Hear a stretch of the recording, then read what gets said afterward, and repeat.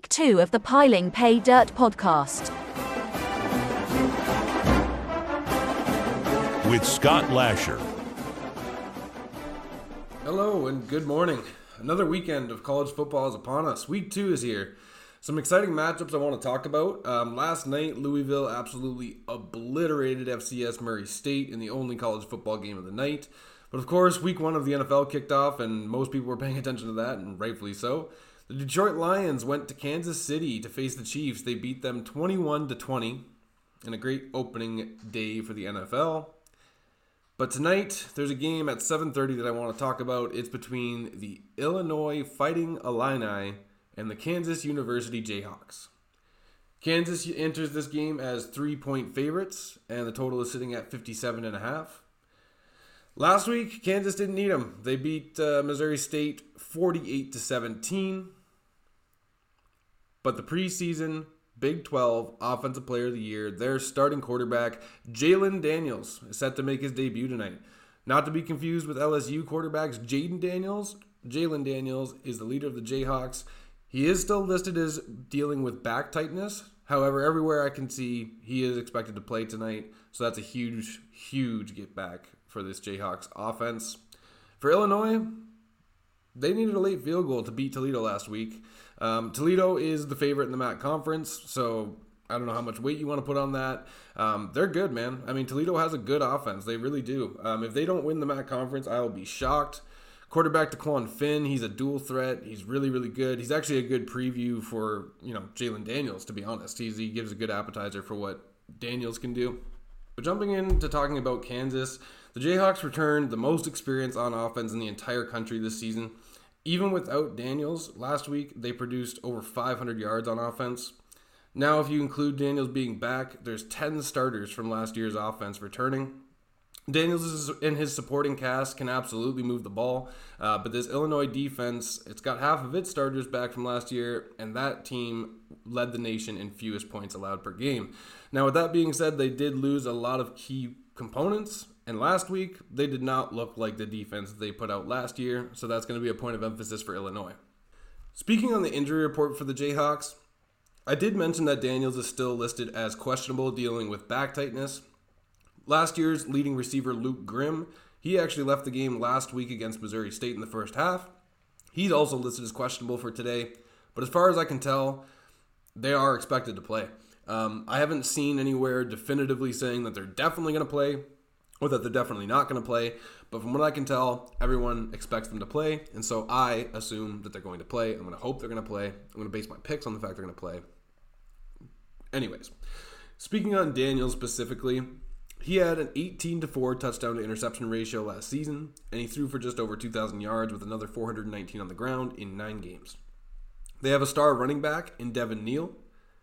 He had 13 carries for 94 yards last week, and Illinois' defense gave up 186 yards against Toledo on the ground last week. So I expect to see Neal's carries go up. I expect to see his production go up. I think he's going to be a huge weapon for the Jayhawks in this game. And Illinois is really going to have to step up and stop him in the run if they're going to have any chance of winning this one. Defensively for the Jayhawks, Rich Miller and Hayden Hatcher each had a team-high 7 total tackles, while Jareem Robinson had a sack, and Kobe Bryant as well as Quentin Lassiter each had an interception. Last week, Missouri State was only able to put up a total of 217 yards against the Jayhawks defense. Only 74 of those yards were on the ground. And I did mention they had a sack and the 2 interceptions, but keep in mind it was an FCS opponent, so maybe take those numbers with a grain of salt. Interestingly enough, a slow start last week for the Jayhawks had them down 10-7 early in the second quarter. You may not be able to tell that by the final score because in the second half they did come on. They only allowed 7 points in the second half and they put up another 31 after going into halftime 17-10. The biggest question for this Jayhawks defense is without a doubt their secondary.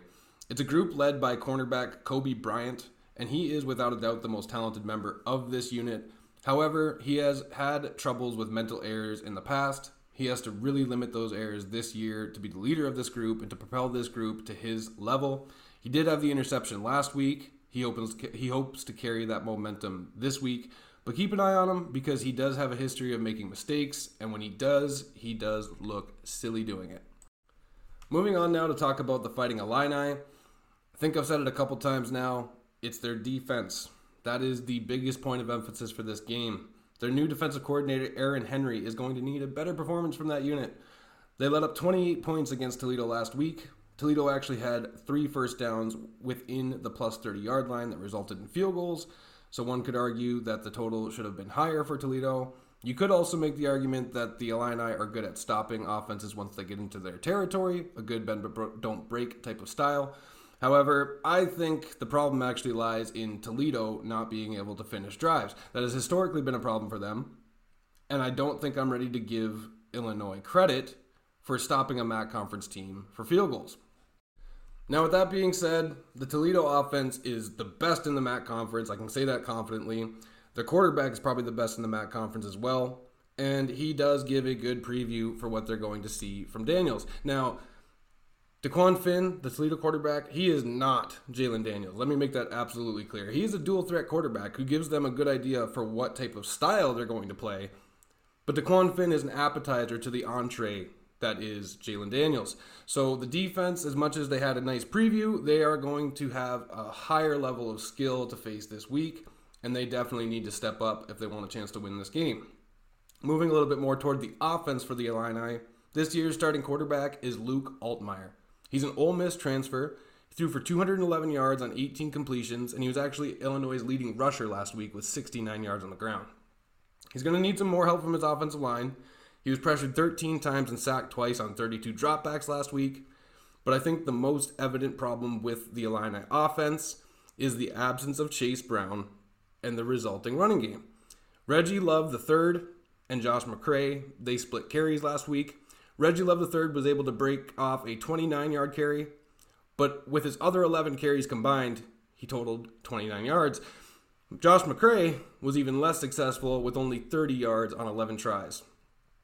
In the receiving core, it's a little bit brighter.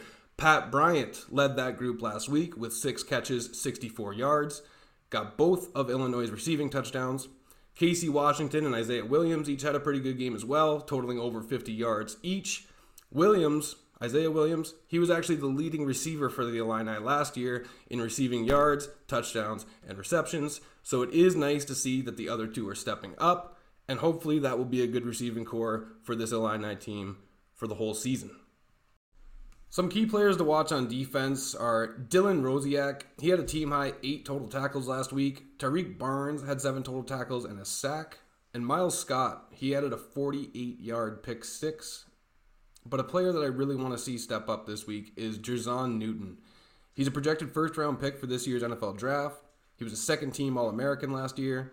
And he's really got to step up and give this KU offensive line a hard time. I mean, the run defense for Illinois last week was atrocious.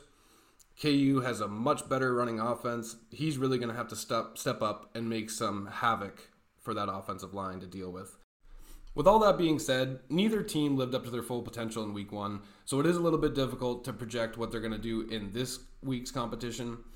However, I think the deciding factor is Jalen Daniels, and Jalen Daniels' is health, I guess.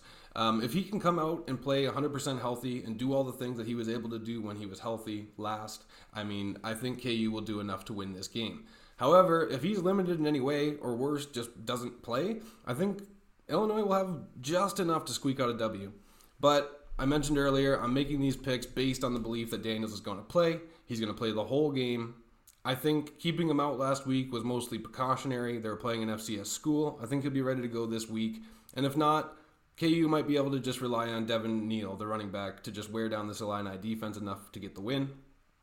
My picks for this week, I parlayed the KU money line with Devin Neal over 73.5 rushing yards. Now, if you don't like the money line, you can definitely just back Neal for the over 73.5 rushing yards.